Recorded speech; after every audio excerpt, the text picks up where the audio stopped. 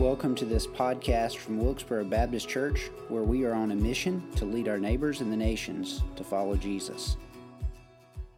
I'm going to ask if you would find your copy of Scripture, Ecclesiastes. We're going to read from chapter 12 here in just a few moments, continuing in a sermon series entitled Worship and Worldview, the intersection of church and culture. And I really think this is I know this is a fitting text for me today. I left last Sunday's worship services feeling defeated, exhausted, and I came home and I really couldn't put descriptions to it. My wife will tell you. You can ask her about it. Just for a hard week. I know some of it was the content of what I preached last week. I know some of it was spiritual warfare. I know some of it was emotional exhaustion. But I'm just going to be honest with you. There were times last Sunday and Monday where I felt a lot like the writer of Ecclesiastes describes the things going on in the world. Disillusioned, listless, vain, meaningless. And I tell you that not because I want your pity. I do want your prayers. Always covet your prayers.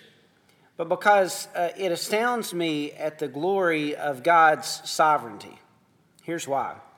When we go through a book of the Bible, like we just finished Hebrews recently, I know what I'm going to preach the next week. All right, it's the next paragraph. But when we choose a sermon series that's more thematic and organization, it was months ago that I selected the different texts we would be looking at as we worked through this sermon series. And I didn't really sit down and think, okay, this sermon needs to follow this sermon or this text follows this one. I just organized it as I kind of felt led. And God, I firmly believe, orchestrated this text, this sermon for me for this week. Because what pulled me out of that funk that I was in on Monday and Sunday and last week was opening up God's Word and reading about the truths of vanity and listlessness and meaninglessness and studying that this week. God pulled me out of that. I talked to some people. I talked to my wife. Other people were encouraging. God used circumstances to help. But primarily what God did is He got me in His Word, studying a text that described how I felt. And then pulled me out of that by helping me see the truths of Scripture. Folks, God is at work. He is sovereignly working in your life and in my life and in the situations behind us and through us. And He's doing so because He doesn't want us to struggle with meaninglessness and listlessness. In the text, in the book of Ecclesiastes, probably written by Solomon, though not every scholar thinks it was written by Solomon, probably. Solomon begins, I think it was, he identifies himself as the preacher in verse 1. And all throughout the text, he's talking about the subject of vanity. The Hebrew word is hebel. It carries with it the idea of vapor or wind. Blow a breath, it's gone, it's done. And he talks about that all throughout the text. And at the beginning of this book, in verse 2, he says, all is vanity. Not exactly the same word hebel. It's kind of a vocalization of it. It's just a portion of that word. It's just trying to say, okay, it's just a breath. All is, that's it. And then the book closes that way too. Chapter 12, verse 8. All is vanity. And in the middle of it, Solomon says all sort of things are vanity. He says our toil is vanity. He says all of the things that he experienced, the pleasures and the family and the circumstances of life, the wives that he had, vanity. Book learning, vanity. Effort, vanity. He calls it all vanity. All of it, he said, is meaningless, kind of worthless, listless. It's just like a breath in the wind. And I've entitled this sermon, Vanity and the Best a Man Can Do. And the reason I said that, or titled it that way, is because I think Solomon wrote it because it fits his biographical history.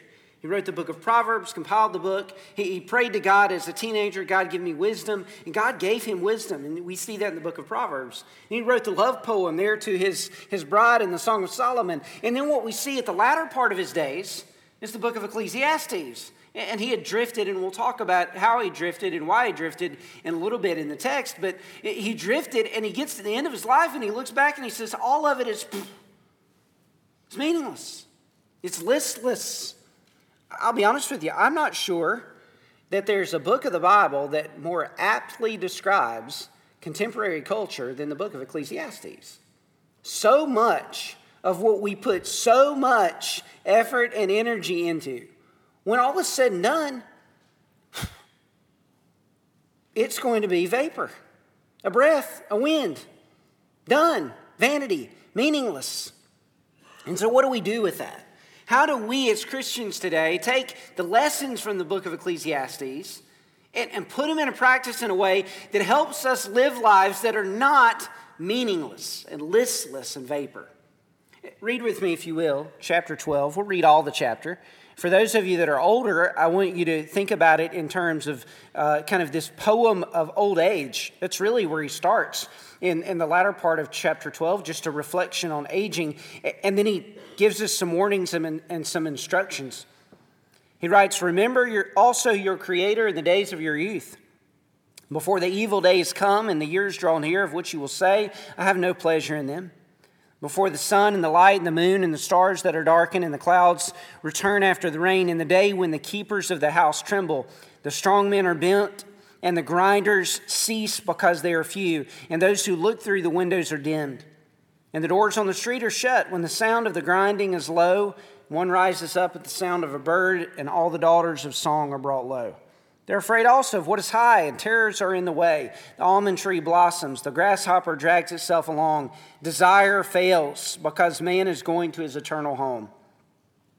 And the mourners go about the streets, before the silver cord is snapped, or the golden bowl is broken, or the pitcher is shattered at the fountain, or the wheel broken at the cistern.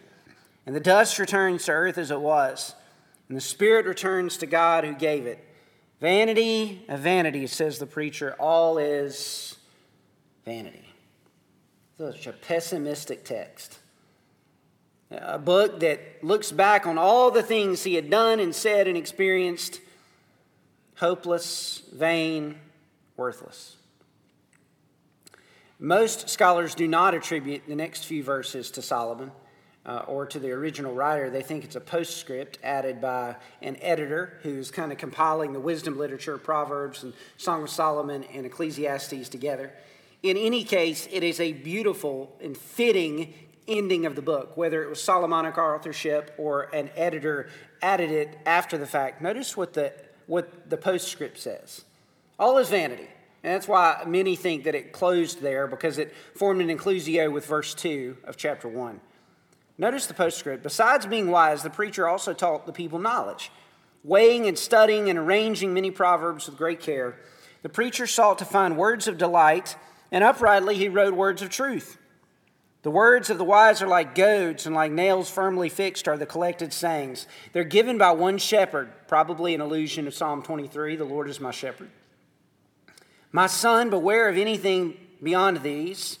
Of making many books there is no end, and much study is a weariness of the flesh." The end of the matter. All has been heard. Fear God, keep his commandments, for this is the whole duty of man. For God will bring every deed into judgment with every secret thing, whether good or evil. So how do we as Christians living some 3,000 years removed from the writings of the book of Ecclesiastes, how do we make sure that we don't find ourselves at the end of our lives, at this poem about old age? How do we find ourselves there and not look back and say everything was vain, everything was unimportant, everything was meaningless? What do? I'll give you two practical applications from the book of Ecclesiastes. The first is this: identify the formational liturgies behind our vain pursuits. I want to explain that, but identify the formational liturgies behind our vain pursuits. What happened to Solomon?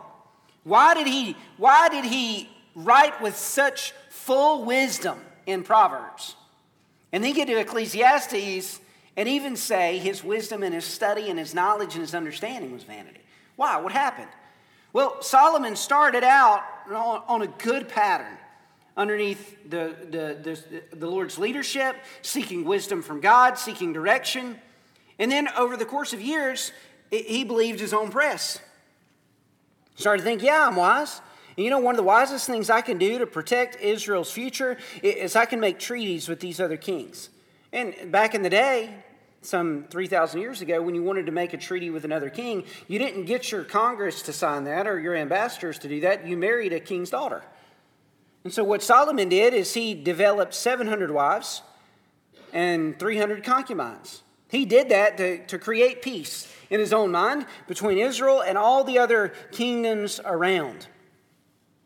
Do you know what those ladies did because they came from foreign lands and worshiped foreign gods? I think I can imagine that early on in Solomon's life and his early marriages, he just said, you can go worship your deities.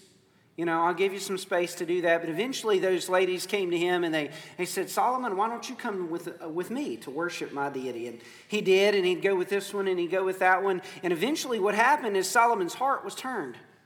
Instead of fearing God and keeping his commandments and realizing he was going to stand under judgment one day, what had happened over a course of years, probably decades of Solomon's life, is he was changed. The patterns of his behavior were different. Instead of worshiping God alone, he had been shaped by all of the encompassing relationships that he had with the wives and the nations of the people. And that's why he said things are vain. He started pursuing the wrong things. And where does that leave us? A liturgy is something that forms or shapes. In Christian practice, it's something we do when we gather for worship. We have a worship liturgy. We praise God, we confess, we acknowledge the gospel, and we sing. A general pattern for our worship services. We have a baptismal liturgy or a Lord's Supper liturgy. Those liturgies are aimed at forming and shaping us, guiding our understanding and guiding our practice. But we're not the only ones that have liturgies. In his book, wonderful book, You Are What You Love, James Smith. It's in your resources in your worship guide. I would commend that to any of you. He talks about cultural liturgies or secular liturgies, things that shape us and form us, and we don't even realize that they're shaping and that they're forming us, that they're affecting us in certain ways or certain patterns. He says, our idolatries, Smith says, are more liturgical than theological. He goes on to argue that God has created us for himself, and our hearts are designed to find their end in him. Yet many of us spend our days restlessly craving for rival gods, frenetically pursuing rival kingdoms. The subconscious longings of our hearts are aimed and directed elsewhere. Our orientation is askew. Our compass malfunctions. It gives us false bearings. And when this happens, the results can be disastrous. In other words, what James Smith observes, and I think it applies to the book of Ecclesiastes, is here's where Solomon went wrong. He started pursuing the wrong things. He was shaped by all the wrong liturgies. The things that he should have pursued God, he stopped pursuing, and he started pursuing peace with that foreign wife who wanted to worship a different deity, and it changed his heart. And folks, I think that's exactly what's going on in our world today. I think that's exactly what's going on with so many people who claim to be followers of Jesus. We have formational liturgies that are shaping what we believe. They're shaping how we practice. They're shaping how we walk and live our lives. They're shaping our values, and we're not even entirely aware of all the ones that are shaping us in ways that are problematic for our Christian faith. Let me give you a quote from someone who's not a Christian. David Foster Wallace is an essayist and a thinker, not a Christian at all, but he was speaking to a group of graduates at Kenyon College. It's an extended quote, but I think it explains this way better than I could say it. He said this to the students there that were graduating. In the day-to-day trenches of adult life, there is no such thing as atheism. There is no such thing as not worshiping. Everybody worships. The only choice we get is what to worship. An outstanding reason for choosing some sort of God or spiritual type thing to worship, be it Jesus Christ or Allah, Yahweh, or the Wiccan Mother Goddess, or the Four Noble Truths, or some other infrangible set of ethical principles, is that pretty much anything else you choose to worship will eat you alive. If you worship money and things, if they are where you tap real meaning in life, then you will never have enough. It's the truth. Worship your own body and beauty and sexual allure, and you will always feel ugly. When time and age start showing, you will die a million deaths before they finally plant you. On one level, we all know this stuff already. It's been codified in myths, proverbs, cliches, epigrams, and parables, the skeleton of every great story. The trick is keeping the truth up in front of our daily consciousness. Worship power and you will feel weak and afraid, and you'll need ever more power over others to keep the fear at bay. Worship your intellect, being seen as smart, and you will end up feeling stupid. A fraud, always on the verge of being found out. Then he says this, the insidious thing about these forms of worship is not that they're evil or sinful, it's that they are unconscious. They are default settings. They're the kind of worship you just gradually slip into day after day, getting more and more selective about what you see and how you measure value without ever being fully aware that that's what you're doing. I don't agree with that whole quote. I think we worship the one true God. We should. And I think many of the things we do are inherently sinful in their practices. But I think he's exactly right. The most problematic of the formational liturgies that you and I experience are the ones that are unconscious. We just do them. And we're unaware of how doing them is really shaping us and forming us in ways that are inconsistent with what God's Word says. Let me give you some illustrations. Netflix. Many of you have a streaming app called Netflix, and you watch things on Netflix. Do you realize Netflix isn't just a plethora of choices that you make? It tells you what to watch. It provides, here's what we think you'll like. In other words, it is aiming to get you to stay on that particular streaming app. It shapes us, shapes what we think. Our smartphones are not just tools that help us stay connected. They're changing the way we think. I mentioned this before. How many times have you been out in public settings and everybody is like this? And by the way, they're wonderful tools that help us do wonderful things, but they also shape the way we behave and shape the way we think. Some of us are so controlled by this that if we set this aside for a week of our lives, we wouldn't know what to do with our time, with our thoughts, with our energy. Social media isn't just social. It's not just a way to interact with other people. Social media changes our values. How many of you have scrolled through Facebook at some point and walked away feeling jealous and kind of sad? Because what you're seeing is the curated images of all the people who have life that's better than you. Or at least that's what it appears like on the Facebook posts that they give you. You know, their life's better. And so what do? You walk away, oh man, I wish I had that, and I wish I had that, and my life's not good enough, and I need to do better pictures. And I mean, that's what we think. It's shaping us. It's not just something that's in front of us communicating something. It's changing the way we think. TikTok videos. I mean, I'm not going to say what the videos are that stupid people do, but there are stupid people that come up with stupid things to do, right? And then they film themselves doing stupid things. Thank heavens TikTok was not available when my dad was growing up. When I was growing up, the things we did that, man, we didn't film for everybody else to see. Thank heavens there's not a film of some of those stuff. You feel the same way I do. But we put it on social media, and then what do other stupid people do? They do what other stupid people are showing them on video. It's shaping them. And in some situations, folks, people are dying because somebody decided to film themselves doing something stupid that somebody else would then follow up. That is formation. That is someone being changed by something that they're viewing. Instagram. How many teenage girls are being ruined because their pictures aren't as good as the pictures of somebody else? And they spend their entire teenage years obsessing over the fact they don't look like that image that they're seeing on their social media. I'm telling you, social media is forming and shaping our behaviors. Let me give you an illustration of my own life. I am a nicer, less anxious, less argumentative person when I watch less news and listen to less talk radio. My family will tell you that. You know why? Because the news, whatever platform you like, a little bit left or a little bit right or claim to be central or center or libertarian, the news has an agenda these days to keep you watching and paying attention. And one of the best ways they can do that is to get you angry. To get you angry at the other side. If they can get you angry at the other side, they can keep you watching and coming back for more news. Talk radios, very similar, the same way. And so what happens when that is constantly what we're listening and paying attention to, then you know what forms everything that we think? We think about it through the lens of that particular news media or that viewpoint of news media that's shaping us. Here's what it means. It means, folks, that you and I as Christians need to do a good job inventorying the things or identifying the things that are forming us. I'll give you some practical advice. I would encourage you at some point today, some point this week, to write down the things in your life that are shaping you. Is it the television programs you're watching? Is it the apps that you constantly go back to? Is it your smartphone? Is it decisions about what we do with our families and kids? It doesn't. Write down the things that are forming and evaluate those formational liturgies in your life and say, okay, are these bringing me into a relationship with God? Or am I going to look back one day and say with Solomon, vanity, vanity, vanity? Because I promise you, a lot of the stuff that we do by rote and habit now, what we pick up, we can just call it what it is. It's vanity.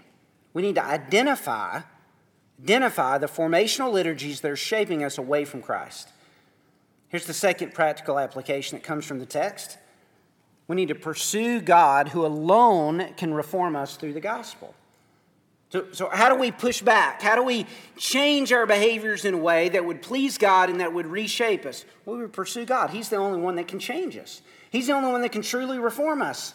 The self-help gospel isn't going to work. We can't just habit our ways out of bad behaviors. Although that's a part, we'll talk about that in a minute, we need to pursue God. That's why the text ends with, here's the end of the matter. What does it say? What's the next thing? Fear God. Fear God and keep His commandments. In other words, see God for the greatness that He is. See Him for who He reveals Himself to be. Glorify Him. Acknowledge Him. Worship Him. Submit to Him. The fear of God is described in the book of Proverbs as well as the beginning of knowledge. It is really the starting point for Christian experience. It's the starting point for religious faith in God. It's fearing Him. It's acknowledging that He is holy, He is right, He is righteous, He is worthy of being submitted to. I'm going to be honest with you, as a pastor watching Christianity in American culture, I think one of the greatest problems with American Christianity is the lack of fear of God in our churches and in our Christian experiences. Here's why. A lot of people treat God as if He is on their calendar. It's 11 o'clock Sunday morning, and so here's the God time in my calendar.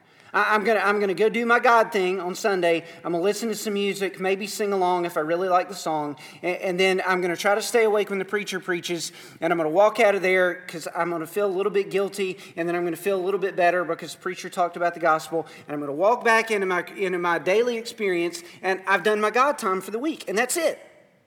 And for some people, that God time doesn't even come once a week. It may come once a month. It may come once every 6 weeks. It may come once every 2 or 3 months. And that's it. God's going to get a little piece of their calendar. Folks, that's not the fear of God. Can be. Because the fear of God acknowledges that He is the one who is worthy of being praised and submitted to, surrendered to. That's why it's qualified, fear God and keep His commandments. What it means to fear God is to do what He says. If we say we fear God and we don't do what He says, we don't really fear God. Jesus said something very similar in John 15. He said, if you love me, you'll abide in me. And what does it mean to abide in me? Keep my commandments. If you love me, you will do what I say. If you fear me, you will do what I say. And the epilogue here, the postscript in Ecclesiastes says, if you don't want to live a meaningless life, then here's what you need to do. You need to make sure you fear God, and you need to make sure you obey His commandments. And where does that start? I believe wholeheartedly it starts with biblical worship, with the gathered worship of God's people. Nicholas Wolterstorff put it this way. He said the liturgy that the Reformers understood and practiced consists of God acting and us responding through the work of the Spirit. Let me say it this way. I don't believe that worship is primarily expressive. It's formative. Meaning that here's what I mean by this. God is not waiting in heaven on the gathered congregation at Wilkesboro Baptist Church to smile a little bit and sing a song and raise hands. It can be, by the way, worship can be expressive. The point is, God doesn't need our expressions. God isn't waiting on us to express what we feel or what we enjoy or what we like. God's not waiting on those things. Why is God not waiting on those things? Because God is sufficient in and of himself. He doesn't need us to worship. Why do we gather for worship then? Because God wants to change us. God wants to form us. God wants to reshape us. God wants to deliver us from meaningless existence. God wants to deliver us from vanities that change our desires and our thoughts and our longings. God doesn't want us to wake up one day and realize that we're like Solomon in the end of his life at Ecclesiastes and look back at our life and say, all is meaningless. God doesn't long for that for us. God sent Jesus to redeem us and rescue us and bring us into a relationship with himself so that when we gather as his people and we're formed in Christian worship, so that we are removed from those formational liturgies that move us away from Christ and we're shaped by Christian worship. James Smith puts it this way: worship in the arena is the arena in which God recalibrates our hearts, reforms our desires, and rehabituates our loves. In other words, when we gather here and we sing and we praise and we open up God's word and we let Colossians have its work, let the word of Christ dwell in you richly and all that, here's what God's doing. He is taking all that stuff that we've spent all that wasted time on this week. He's taking it and he's correcting it. He's convicting it. He's reshaping it. He's drawing us back to himself. He's reforming us. And that's why the reformation process, the formation process of Christian living has to happen, or at least begin, in Christian worship. If we neglect this, we neglect the only thing powerful enough to change us, which is God himself. I can't change myself just by habits. I need good habits, but I need God to act and intervene. And by the way, that's why Christian worship is so important. It's not us acting. It's not us doing. It's God working.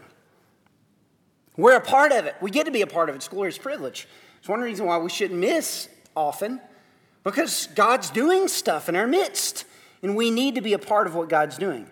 Let me make this really practical, and I'm going to just warn you, I'm going to meddle, okay? So if you don't want to be meddled with, you can just turn your ears off. But if you decide to do that, you're probably one who needs to hear what I'm going to meddle about. But anyway, here it is. James Smith puts it this way. He said, spiritual formation in Christ requires a lot of rehabituation, precisely because we build up so many disordered habits over a lifetime. This is also why the spiritual formation of children is one of the most significant callings of the body of Christ. Every child raised in the church and in a Christian home has the opportunity to be immersed in kingdom-indexed, habit-forming practices from birth. This is why intentionality about the formation of children itself is a gift of the Spirit. It's also why carelessness and inattention to the deformative power of cultural liturgies can have such a long-lasting effect. The plasticity of children's habits and imaginations is an opportunity and a challenge. In other words, moms and dads, grandparents, those of you that are responsible for your own souls and for the souls of those in your home, if we don't lead our families to worship regularly and consistently and be underneath the habit-forming, habit-changing life of Christian worship, then guess what's going to happen? All the formational liturgies that surround us, the cultural liturgies, the secular liturgies, they're going to shape what our kids think and do, how they believe, and how they behave. Now, I'm not going to get legalistic, but I am going to meddle for a moment, okay? I'm not going to tell you what you can and can't do, but I just want to remind you of this. Every time you pick up your phone to scroll on it at home and your kids are watching that, every time, it has an effect. It is shaping you or shaping someone else. Every time that we choose a weekend of sports over a weekend of worship, we're making a value statement. We're saying that this thing matters more in the life of my kids and my family than God and the worship of God's people. Every time. I'm not saying you can't ever do that. I'm just saying we need to be honest with ourselves that we are making decisions that are going to form and shape the way we think and the way others think. Every time you let your children decide not to go to worship because they don't want to go to church, you're making a decision about your values and what's important. And that's a complaint of some people. Some parents don't want to bring their kids to church because it's a fight. I'm not going to make my kids come to church. By the way, who is the kid? I am going to meddle here for a moment, so just Just bear with me, okay? A kid is anyone who is living in your house, eating your food, not paying rent. Okay, I don't care if they're 19, if they're 25. If they are not paying rent, if they're not taking care of their own bills, they're your kid responsible to do what you say to do. I realize the balance of that shifts, but they're yours, okay?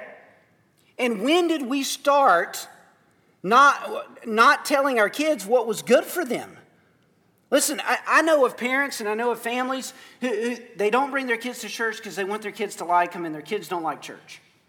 Okay, well, those kids brush their teeth, go to school, and take baths. I've got 2 boys, 12 and 9. They don't like to brush their teeth. I've got one, I'm not going to tell you which one he is. He doesn't like to wash his hands with soap. It's the grossest thing in the world. We've got... My kids don't like to take baths, except my son who takes hour-long showers. You know, they don't like to necessarily go to school. They don't like to do what's good for them. They don't like to go to the dentist. They don't like to get shots. Guess what? We make the decisions for what is best for them. We tell them what they need to do. And as parents, Christian parents who have children who are living in our homes, they don't get a choice of whether to come to church. Why? Because we want what's best for them. We know what's best for them. Moms and dads, you are responsible for guiding your family into spiritual formational patterns that will help them understand what it means to follow Christ and walk with God. If they are making all the decisions as children, they're misaligned, they're misoriented, and one day we're all going to wake up and think, man, we just wasted a whole lot of our lives on vain things. You say, Pastor, this sounds really difficult. It is. I'm going to be honest with you. Some of the hardest things we're ever going to do are making sure that we shape ourselves through Christian worship and practices and making sure we obey God and keep His commands.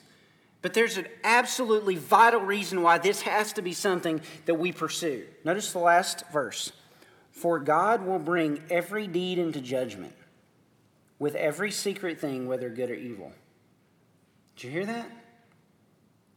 There is coming a day when every single one of us is going to stand before God. And you know what? We're going to give an account for every thought we thought, every word we spoke, every video we watched, everything we scrolled through, every bit of time we wasted, every decision that we made either to do this or to do that. We're going to give an account for everything. Notice that every secret thing, whether good or evil. I may not see it.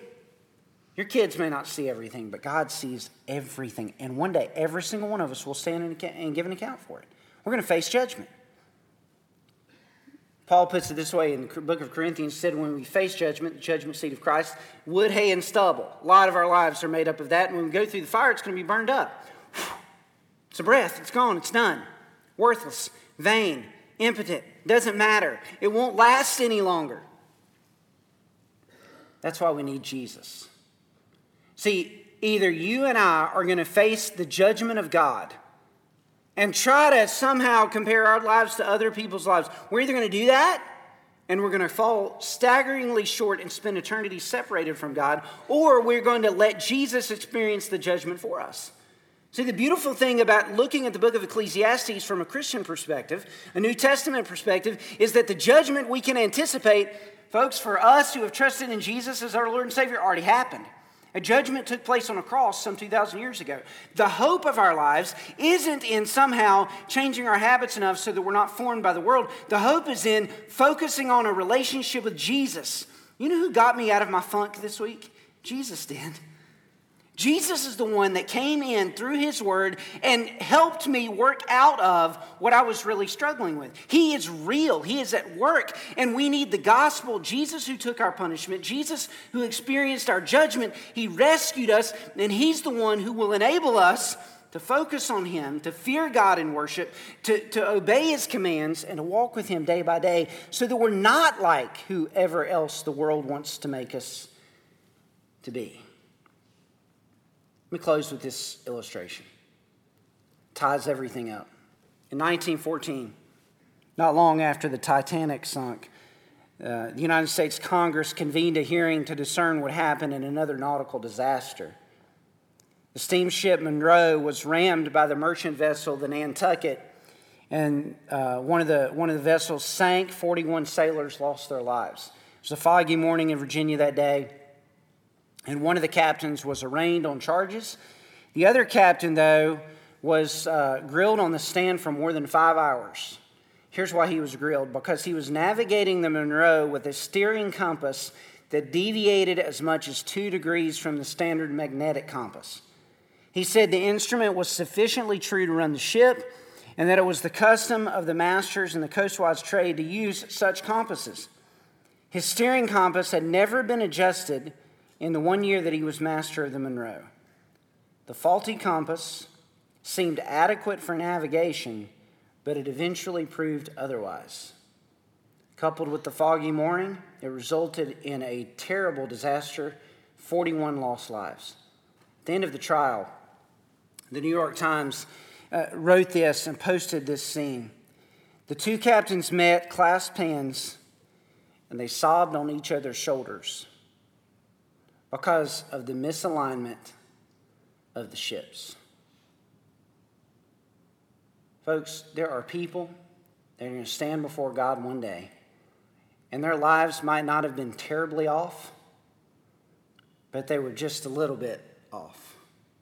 They were formed by all the vanities of the world. And one day they're going to stand before God and give an account for that misalignment, that misorientation. Let that not be us.